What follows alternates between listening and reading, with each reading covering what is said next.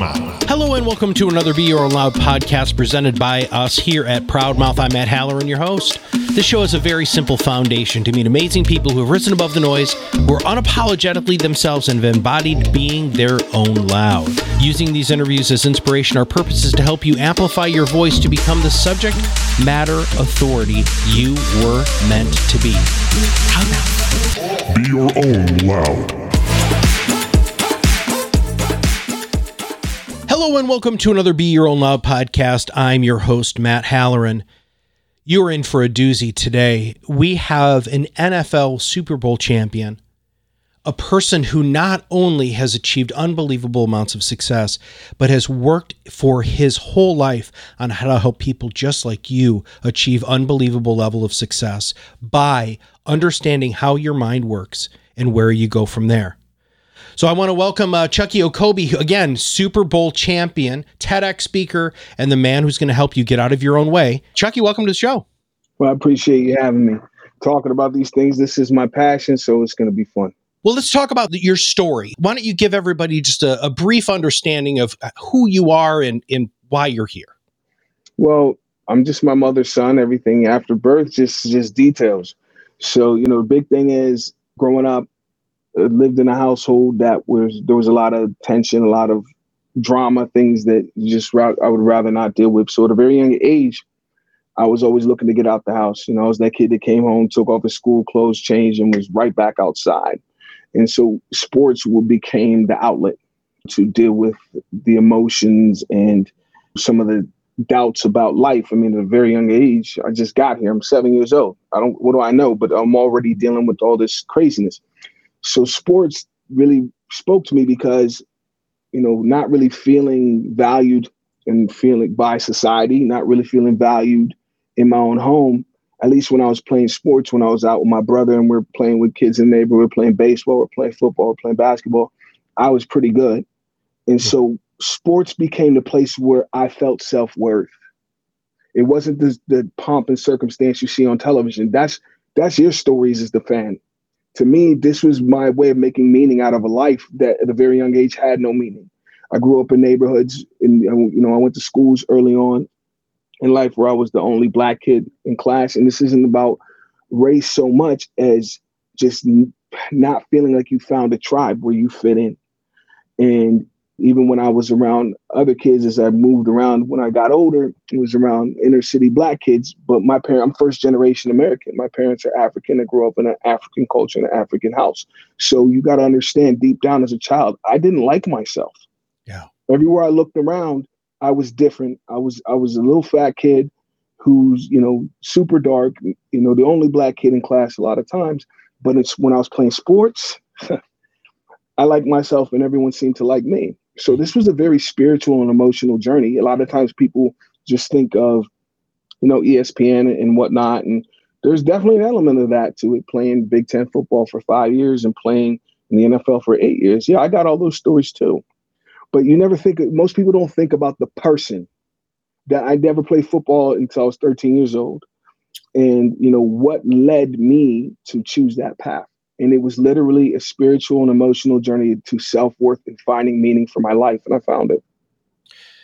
Something that we talked about on a previous show was we had a gentleman on the show. His name is Jerome Myers, and he calls himself Morpheus because he asks you if you're going to take the red pill or the blue pill to exit or enter in or stay in the Matrix.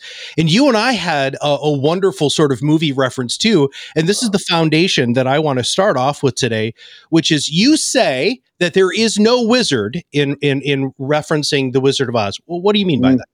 Well, the biggest thing is most of us are walking around telling ourselves a story about ourselves, about what our life is like and whether it sucks or it's heaven on earth, about our capabilities of getting over something, how to get over what seem to be insurmountable challenges.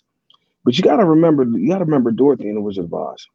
Now, when she first got into Oz, right, she found herself in a crisis. All of a sudden, everything's in vivid color. Yeah. She's surrounded by all these little people. It's like, ladies know what I'm talking about. It's like that dream where there's nobody to dance with because they're all so short. And so Dorothy's going crazy. Like, what is this all about? There's this lady Why does she look like that? And what is her attitude is not working with me? I just want to go home. I just want to go home. I just want to go back to Kansas. Believing she herself didn't have the ability to get the results she wanted. She started asking everyone else. It's kind of like people going to Facebook now. Well, what should I do? Where should I go? Who can save me? Well, follow Yellow Brick Road. Go see the wizard. If there's anybody out here who has what you need, this is the guy. Anything you want, he can help you get it. But thinking to herself, well, I can't do it. I can't. I'm not good enough. So I have to go find the wizard. So she heads down the Yellow Brick Road. On that journey, we met those three characters, right? Mm-hmm. The first one didn't think he was smart enough. The second one didn't think he was tough enough. He didn't have a heart. The third one didn't think he was smart enough. And with this thinking, they head down the Yellow Brick Road, overcoming all kinds of obstacles to get to the solution, this presumed solution, the wizard. I mean, the trees came alive, flying monkeys, all kinds of stuff. And she got past it. Yep. She got past it without the wizard, only to find out what? There's no wizard. There's no wizard. There's no wizard. Dorothy, if you want out of this crisis that you find yourself in, it's on you. It's on you. You want to go home, you're going to have to figure out a way to make that happen. And so Dorothy's sitting there thinking, why does it have to be so hard? Why? Am I stuck in this situation? You know what? I'm going to marry one of these little people who have little people babies. And I guess that's my life now. Yeah. But you got to think back to the beginning with that green-faced lady. Why was she acting like that? And why was her focus on the shoes? Because you recognize Dorothy had those shoes the whole way down the Yellow Brick Road. Yeah. Right? What she didn't have was the basic instructions of how it works. So let's talk basic instructions. I mean, that's where we got to go right here, because I think people are listening and you're talking about a substantial amount of empowerment, but the biggest issue that 99.9% of us have is that we don't have the instructions to get out of our own way. What the hell are those instructions, and how do you help people get out of their own way? Well, the biggest thing is understanding that the way to change the way you're experiencing life, the way to change your results is whatever you are doing to get those results, whatever you believe is the cause of those results, you got to put all that to the side. You don't know what you don't know. You don't know what you don't know. And as our head coach, when I was on the Steelers, who I'm actually heading to the Hall of Fame this weekend to see him inducted, you don't know what you don't know. And it's what you don't know that you don't know that's running the show. And if you knew, if I believe that I can't, if I believe that I'm not, then that's what you're going to experience, because that's the story you're telling yourself in there. So think about that self-talk. What story am I telling myself as I go about my life, as I go about building my business, as I go about building my family? What is the story? Am I constantly saying, I don't want to do this? Think about that. Is that what you're thinking? Because it all comes down to the mind-body energy connection or emotional connection. And most people don't recognize that there's nobody else in your mind but you. So if you're having mental issues, who do you expect to fix it? The wizard that doesn't exist? You're the only one in there. You are the narrator of your life. And so all the things that have happened in your life experience that have led to this story that you have about yourself, about your circumstance, about your life, you got to question it. Right. You got to question it. I have to challenge you on this, because so many people will say that I'm not the only person in there. There's these tapes that are running. There are other people's voices, other people's advice that I'm really clinging on to. How does one get those tapes under control and realize that it's actually you, it's not the tapes? Help us with that, please. You are the DJ. That's great. Your mom is not in your mind. She is in Florida at whatever the village is, enjoying the rest of her life. She's not in there. That voice is a recording that you're keeping. The bottom line is, Matt, if you don't take 100% accountability that you are the cause of whatever you're experiencing, because your emotions are where? They're in here. Your thoughts are where? In here, and nobody else is. So if you don't, the first thing before we even get into how you get rid of those tapes, because I'll tell you exactly how to get rid of that. But before that, if you don't take responsibility for your life experience, nobody can help you. Nobody. That's why you end up in therapy for years and years and years and years and years, because you're waiting for the wizard to go bing and fix you. And it's not going to happen. To me, everything we do, and even clinicians that I work with, doing nonprofit mental health work and working with just clinicians that I know, most people don't realize this is a do with process. They can't jump in your head and change anything, but they can give you guidance as to how you can do it. And if you don't do it, you're going to suffer until you die. And that's what's going to happen. I'm telling you, and it's that extreme. It is that extreme. If you believe you know that life sucks, then life will suck until the end because you said so. So that's step one. That's the biggest step. How are you going to shake people and make them understand or give them the tools to take 100% responsibility? Because it sounds to me that if I can't do that, Chucky, the rest of the basic instructions aren't going to be as beneficial to me. Fair? Yeah, it's fair. The biggest thing, basic instruction number one, is let go of the past. That means let go of any events in the past that when you think of them now that they still hurt. That tells you got a problem, okay? Because it's not happening right now. But a lot of it's understanding the conscious mind and the unconscious mind dynamic. The biggest thing is I can't make somebody want to take responsibility, because what we have in this world that is a total travesty, to me, this is the real pandemic, is what I call victim consciousness. I'm always aware of how things are unfair. I'm always aware about how things happen to me. Most people never come out and acknowledge their role that they played in whatever circumstance they're in. And you know, the easiest example, when I was a kid, my favorite sport was baseball. From Pittsburgh, I wanted to play pro sports, but truth be told, I wanted to play baseball. Mm-hmm. I just failed miserably at that and fell back on football. But the thing is, anytime I remember, baseball, they play all the time. So I just remember like going to school and be like, oh, did you see the Pirate game last night? People are like, yeah. Well, what happened? Oh, we won. We won. Mm-hmm. Next day you come in. So what happened? They lost. And you see, like, this is life and death important. Yeah. Because people don't realize that they have a habit of separating themselves from anything they feel is negative. And so because if they lost, that presupposes I had nothing to do with it. That's right. But the thing is, when they win, now you want to be part of it. We won. No, you can't have it both ways. Yep. If we won, then we lost. If they lost, then they won. Which one is it? Because the way you see the world, anytime it's something negative, you got a story to explain yourself out of responsibility. And that's why you're suffering. Because people don't understand emotions. And this is where the rubber really meets the road.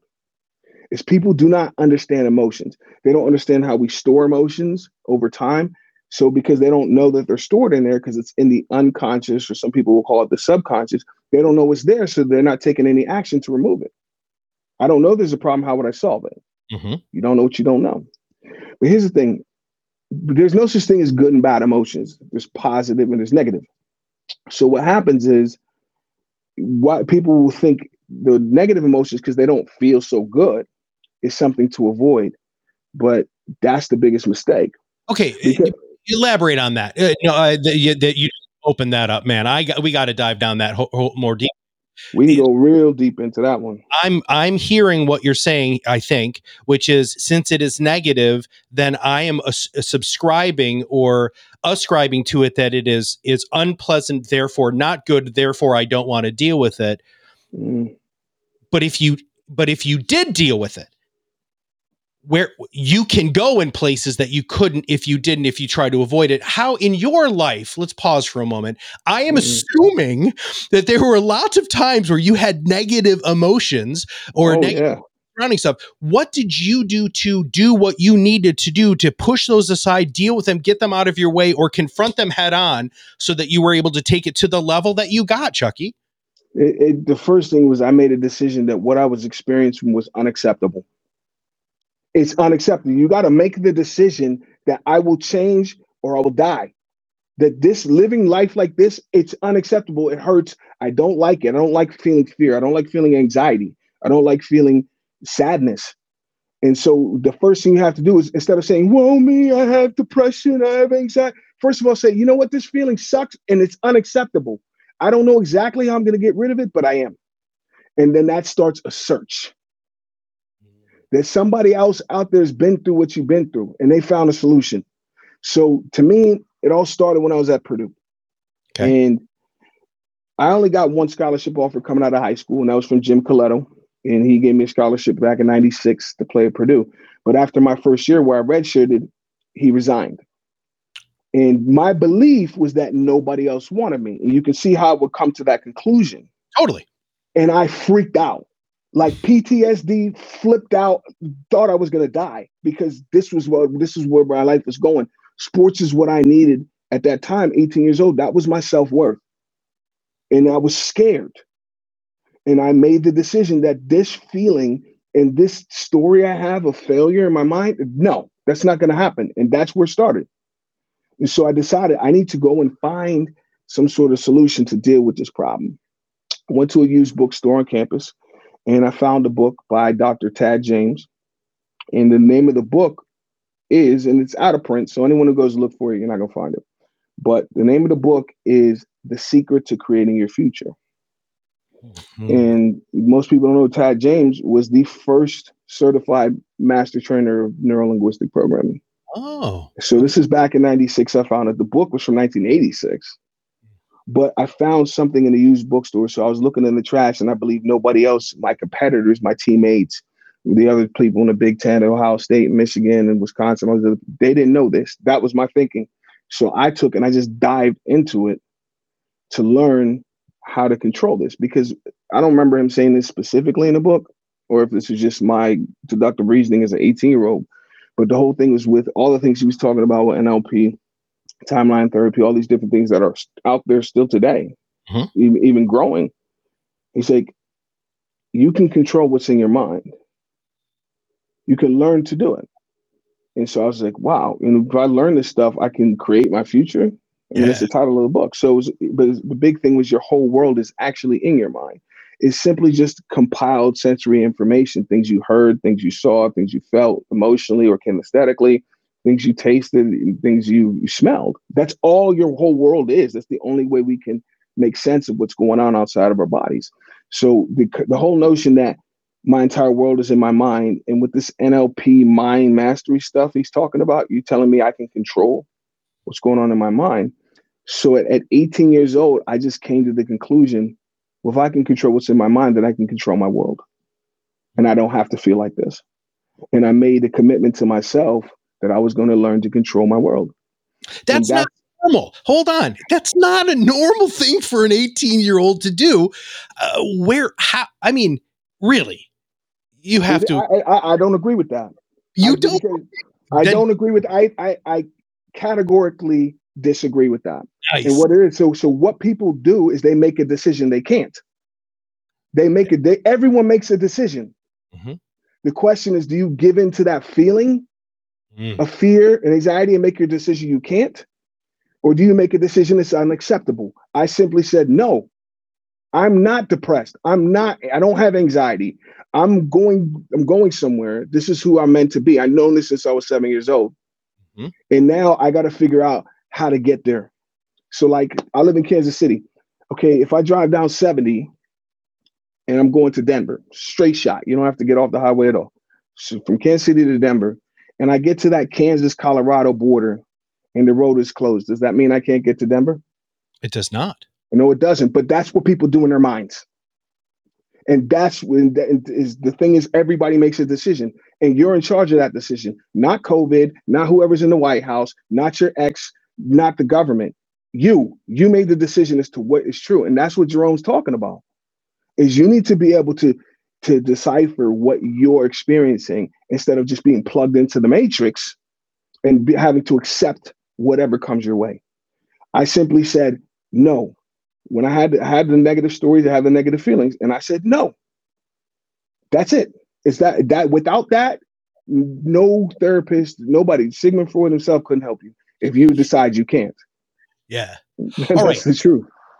So you don't know what you don't know. You said that early on in the show. One of the issues that you and I talked about previously is that people don't have room in their cup because they think they know, and in fact they don't. And you can't continue to fill up your cup, the self-improvement, self-awareness, self-understanding, being really truly who you are and what you want to be when you grow up, until you empty the cup. How do you help people dump some of that crap out and give it so that they can put some more good stuff in that cup?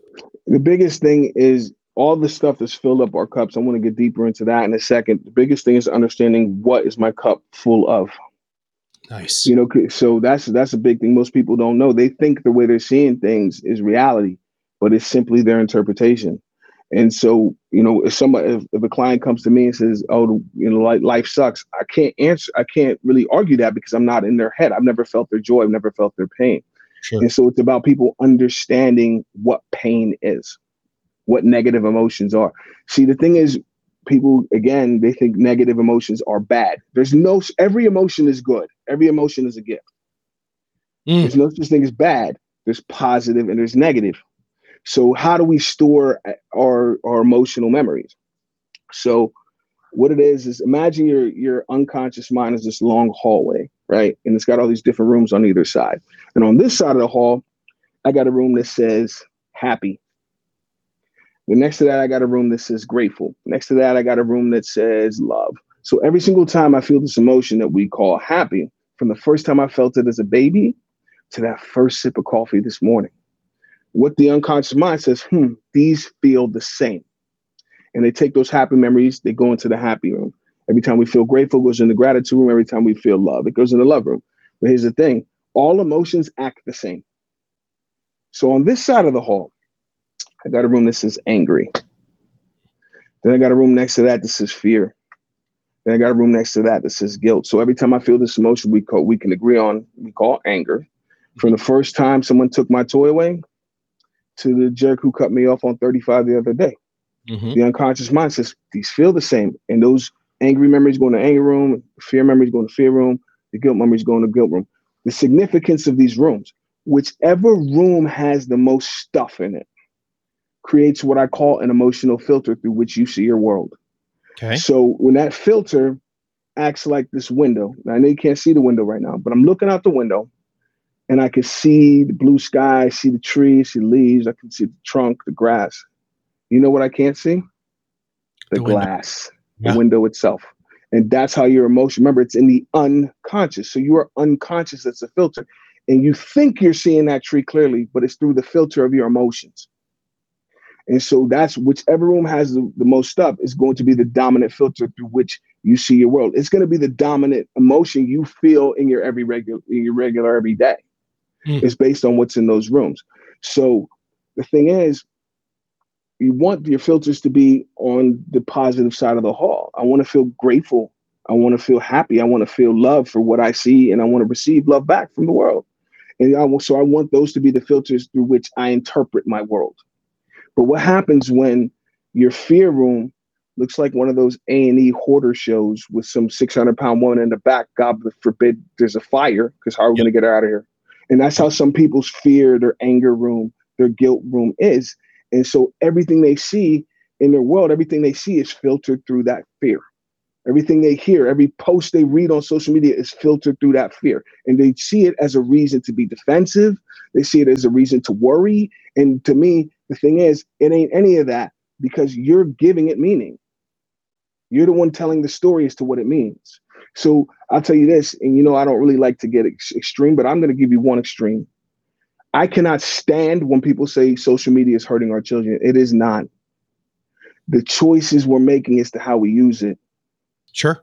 And those choices are made by that person. Right. And that person is learning from who? From their parents. So unless you start to teach them how to control this, then they're going to be open to everyone else's opinions, everyone else's incentives for them to follow them. Simply because as a parent, we didn't take control. And so, like, you know, like that movie out there, The Social Experiment, or something on Netflix, where they talk about that. It's like, that's one thing. I don't remember. They might have said it in the movie, so don't quote me. But to me, they keep talking about the effect of the notifications and whatever. And I remember in the movie, one girl smashed her phone and left the dinner table and all that. Who's in control of the notifications on your phone? You are, absolutely. So unless you take control, shut up. Okay. Unless you stop it, I don't want to hear it. Stop. Let's go into the hoarder room with me. So you and I, as people who are one of our major passions in your profession is to help people get out of their own way. Yep. And really truly live the life. You and I are in that hoarder room. How do we empty the stuff in the hoarder room to make it so that I can fill it maybe with some of the other rooms, or at least take that burden of thinking off? Okay. Well, that's the big thing. The method that I use is an NLP approach called mental and emotional release, where essentially, without getting too scientific and boring you to death, essentially what I do is make you aware, make you conscious of what's been unconscious. Okay. And so essentially, the thing about the unconscious mind or your subconscious mind, it's your best friend. It's what keeps your heart beating. It's what keeps you breathing when you sleep. It's what keeps your eyes blinking. So your unconscious mind has your best interest in mind. And most people are out of rapport with themselves. Oh. They're out of rapport with their unconscious mind. Think about your conscious mind like a 4-year-old version of you. Mm-hmm. Little dude, but old enough to understand some things and communicate, and old enough to have a dog. So think of that unconscious mind or that subconscious mind as your dog. But you're 4 years old and the dog is a 175-pound Great Dane. Mm. It's your dog. It will never hurt you. Dog is man's best friend. So it's a big, strong dog, but it's like Scooby-Doo or Marmaduke. Never hurts you. But you realize as big as this dog is, if you don't understand his communication or you're not communicating effectively with him, although you have the leash, this dog will drag you all over town simply because you're out of rapport. And so that goes back to the negative emotions. How do we get those rooms full? How did that fear room get full like that? Yeah. So every single time in your entire life that something happened that felt negative, had a negative emotion to it. You felt bad, you got made fun of. So it's like, okay, I got picked last for dodgeball. You collect what I like to call a black bag. Mm-hmm. And you put it in that fear room. And then a couple years, different things happen day to day. Your goldfish died. You didn't get asked out to the middle school dance. Mm-hmm. You didn't make varsity baseball. And you just collect these things, and you just stuffing them in these rooms. And you think, oh, it's over because it's not happening now, but it's still in there because you didn't know how to let it, because you didn't know you were holding it. So you didn't know, so you never thought, how would I let this go?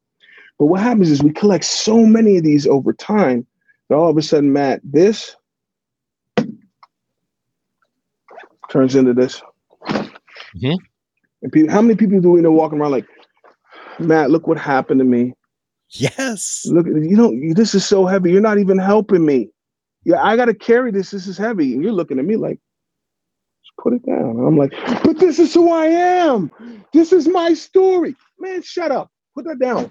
That story is what's holding you back. That's where you're in your way.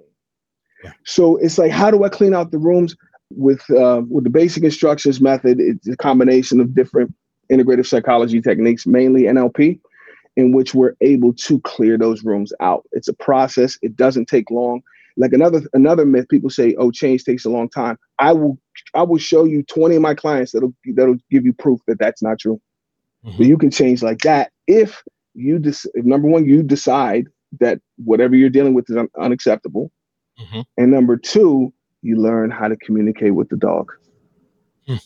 It's that simple. Not to go through the whole thing. We don't have enough time. But those are the general principles. Is number one, you're in charge. Your conscious mind, that's the 4-year-old you. You have the leash. You're in charge.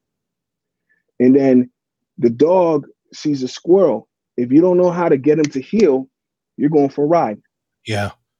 And so that's really what it comes down to is, so sometimes one client called me Caesar Milan because I know how to talk to the dog. And it's like, no, I'm teaching you so you can command the dog. Yep. And then that whole time, the dog is in charge of those emotions. He's the one who's collecting all these black bags and putting them in there.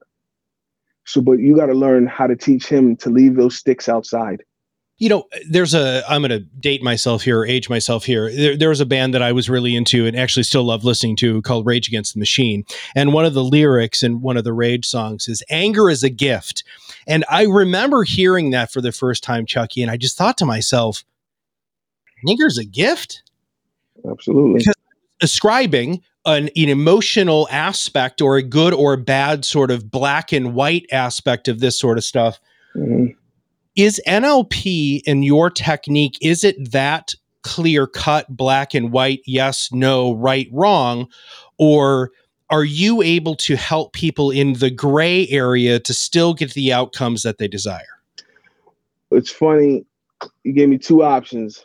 It's like a multiple choice here, but to me, neither one of them are right. Good. Because the thing is, right and wrong are not truths. They're judgments by the individual. They're judgment by the individual. I can't tell somebody what's right for them, but I can help them determine based on what they want to achieve or what they're experiencing that they no longer want to experience. Then it's easy to guide them to make the decisions that are most important for them so that they experience things the way they want to. So let's say that how were you able to utilize negative emotions or emotions that people would ascribe or subscribe to a specific feeling in order for you to push through stuff that's happened in your life? The biggest thing is we got to stop saying push through. If you're trying to push through, then you're doing it wrong. You're doing it wrong. So here's the thing. We got to get rid of basic instruction. Number one is let go of the past. Let go of these. Let go of any beliefs that may be in the way of you experiencing what you want now. That belief probably was valuable to you in the past, but now it seems to be in the way. And so, but because we've been running the same script for so long, we keep trying to push through with our beliefs intact. No, what if that period of time where that belief, like I'll give you a specific example of a client I had a couple years ago. She's about 45 years old. And she had never been married, but she wanted to get married, have children, and she's running out of time. I could totally appreciate that. What was really fascinating to me is as I listened to her story, her language. And she said, I just don't want to be alone. I'm tired of being single. I feel like I'm lacking. What are the dogs just here? Alone, single, and lacking. Yeah, and that's what you gave them a scent for. And your unconscious behavior is going to make sure you stay alone. And she doesn't realize that she's the one commanding the dog. The dog is a dog. He doesn't understand the word don't. Whatever picture you show him of you being alone and lacking and single, he's going to think that's what you want, especially because you put emotion behind the thought. So now the dog really believes what you wanted. And so all of a sudden, you're going to continue to see that in your world. It's going to keep showing up. Reasons why you're single. People which unconsciously is going to make me be attracted to people who ultimately will probably reject me to keep my story intact. I need to get rejected in order to keep my belief alive. And so you do things that are that's a self-sabotage people talk about. Totally. And so the biggest thing is understanding that emotions, there's no such thing as good or bad. To me, most people see things in black and white, literally and figuratively. But the thing is, why? Okay, if the dog's my best friend, if my unconscious is my best friend, why would he hold on to these negative emotions? Why would he make me feel this? There's a reason. See, the reason why nature gave us negative emotions is for when we lived amongst the other wildlife on this planet, how many hundreds, thousands of years ago, when we're living in the grasslands and the mountains and the jungles and the forests on the plains. We're dealing with coyotes and tigers and snakes and all this stuff. The reason why negative emotions are there is to keep you alive. Yeah. So just imagine if I'm living in the forest and I'm woke up early to go hunt for my family, right? Pretty relaxed. It's a nice day. So I'm walking through the jungle and, just thinking about how beautiful my wife was when she was still sleeping this morning. Something funny my daughter said the other day, and just, really relaxed and chilling. So I go to a creek, I go to get a drink of water, and I'm drinking water. And all of a sudden, in my peripheral, there's a tiger. That's when the fear kicks in, because that fight or flight response is going to save your life in that situation. The problem today in 2021 is fear acts the same. And so a lot of times people need to project it at something outside of themselves, like the Pirates, they lost. Anytime I'm feeling something negative, I project it out, because that's the way negative emotions are designed, is so that I see that tiger, I get afraid, and then I can take action to save my life. But now instead of being afraid of a tiger, when that fear kicks in, all of a sudden, I'm afraid of what you think of me. And that's the problem, is people don't understand those negative emotions. Negative emotions is the dog telling you, hey, pay attention. That's all it is. Anything more to it is a story you put on it. All it means is, hey, pay attention. So let's say you're dealing with somebody you're having a problem with in your office, coworker, employee, employer, and you're having this difficult problem, and they irritate you. They make you angry. That's the dog saying, hey, you need to set a boundary. But no, you say no. You're telling the dog, shut up, shut up, shut up, shut up. Because like my dog, he barks at anything that goes by. The other dog walks by, he's barking. The wind blows, he's barking. For no reason, he's barking. And so you find yourself telling that dog, shh, I don't want to hear that. But if you tell him to shut up all the time, what's he supposed to do when there's a burglar crawling in the window? Yeah. How will you pay attention if he doesn't tell you to pay attention? So the thing is, all that means when the anger, the sadness, the fear, the hurt, the guilt comes up, it's yourself that you're out of rapport with telling you, hey, you need to make a change. But you know everything. So you just can't, nope, I'm just going to ignore it. I'm just going to stuff it down. I'm going to stuff it in one of these rooms in the unconscious. And what happens is that all this sensory information you take in comes in through your nerves that run through your whole body, and then it's compiled up here. So you realize that baggage isn't just an idea. It's in your body. It's in your nerves. And when you have a child, you pass that on to the child unless you do something about it in this lifetime. And that's where most people, they don't know what they don't know. Yeah. But the thing is, if you knew, then that gives you the ability to make different decisions, more empowering decisions, so that life feels the way you want it to. When something negative comes up, that's your indication to pause, take a step back, and pay attention. What can I change to prevent this from this feeling coming back? But no one ever looks at themselves. It's everyone else's fault. You know, my grandmother said, Chuck, I'm sure so many grandmothers said this. My grandmother was not, anything, I'm sure. But when she said, when you point a finger, you've got three fingers pointing back at you. So you're 3 times more responsible than the person that you're pointing your finger at. And with that, what should I have asked you? I mean, I think we covered a lot of territory here, but I'm afraid that I didn't ask you the one question or have you clarify one point that would tie this stuff up and make people really realize that they can be in control of their own destiny. Well, I don't know if you could ask this question, but I can answer it now. Okay, go. Is essentially understanding the principle of that filter. When you hear that negative story in your mind, or what I like to call limiting beliefs, greatest hits, it's like a jukebox in your mind, or those tapes, it's limiting beliefs, greatest hits. And we all know these songs. We know the lyrics as soon as they come on because it's spinning around like a vinyl record again and again, obsessing. And then the song starts like, I can't, I'm not, I just don't want. If that's the regular story going on in your mind, that's only sounds like that because it's coming through the filter. Gotcha. So think about the little kid and the dog.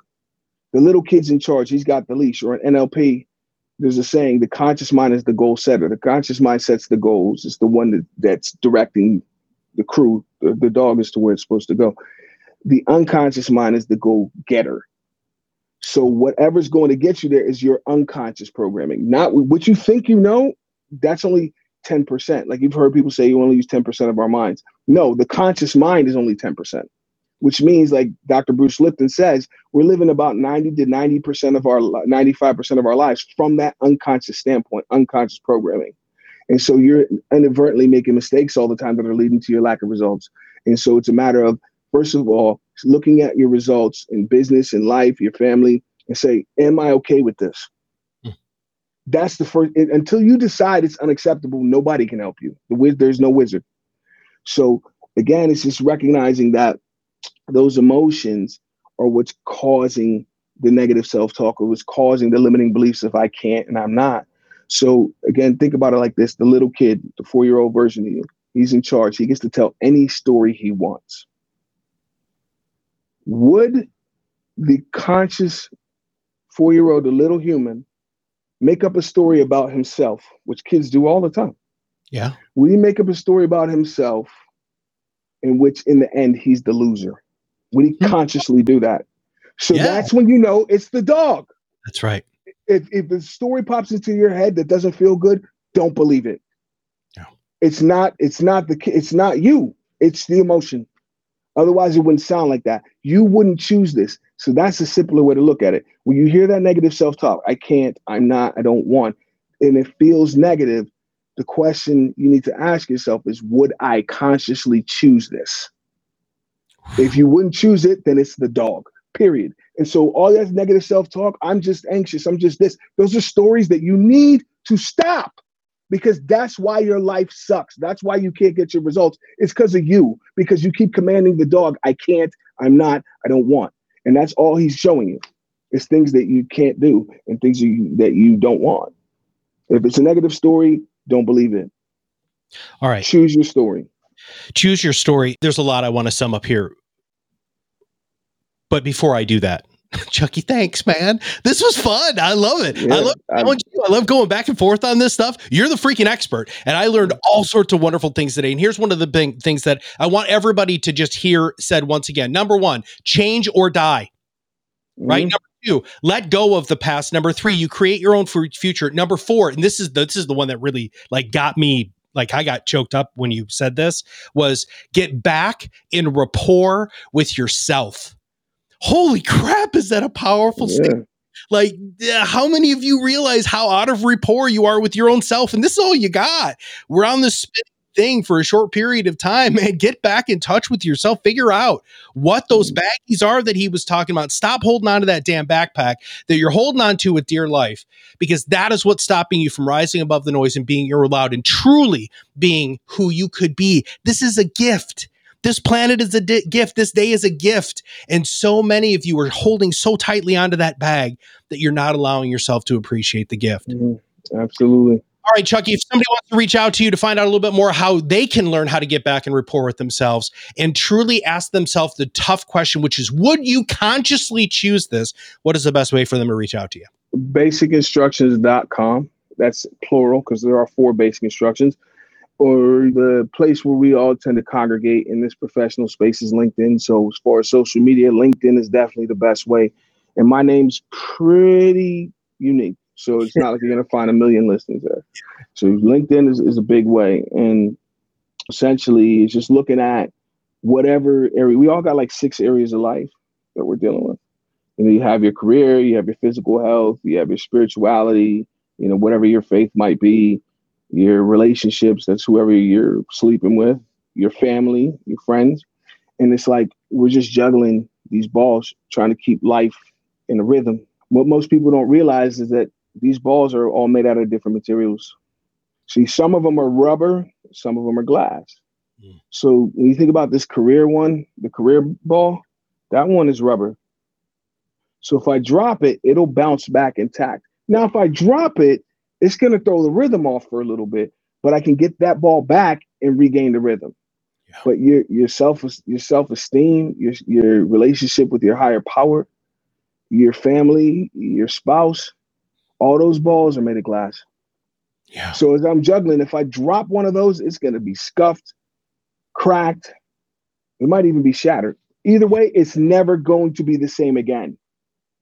So it's about understanding how do I keep this rhythm going? How do I decide what's the most important? What are the priorities as it pertains to that? And a lot of people say, I can't visualize, I can't think, I can't. Well, as long as you keep saying that, the dog will make sure you can. Yeah. All right, everybody, if you have not subscribed to our podcast or the live stream, please make sure that you do. We come out with these just about every single solitary Monday at noon Eastern time.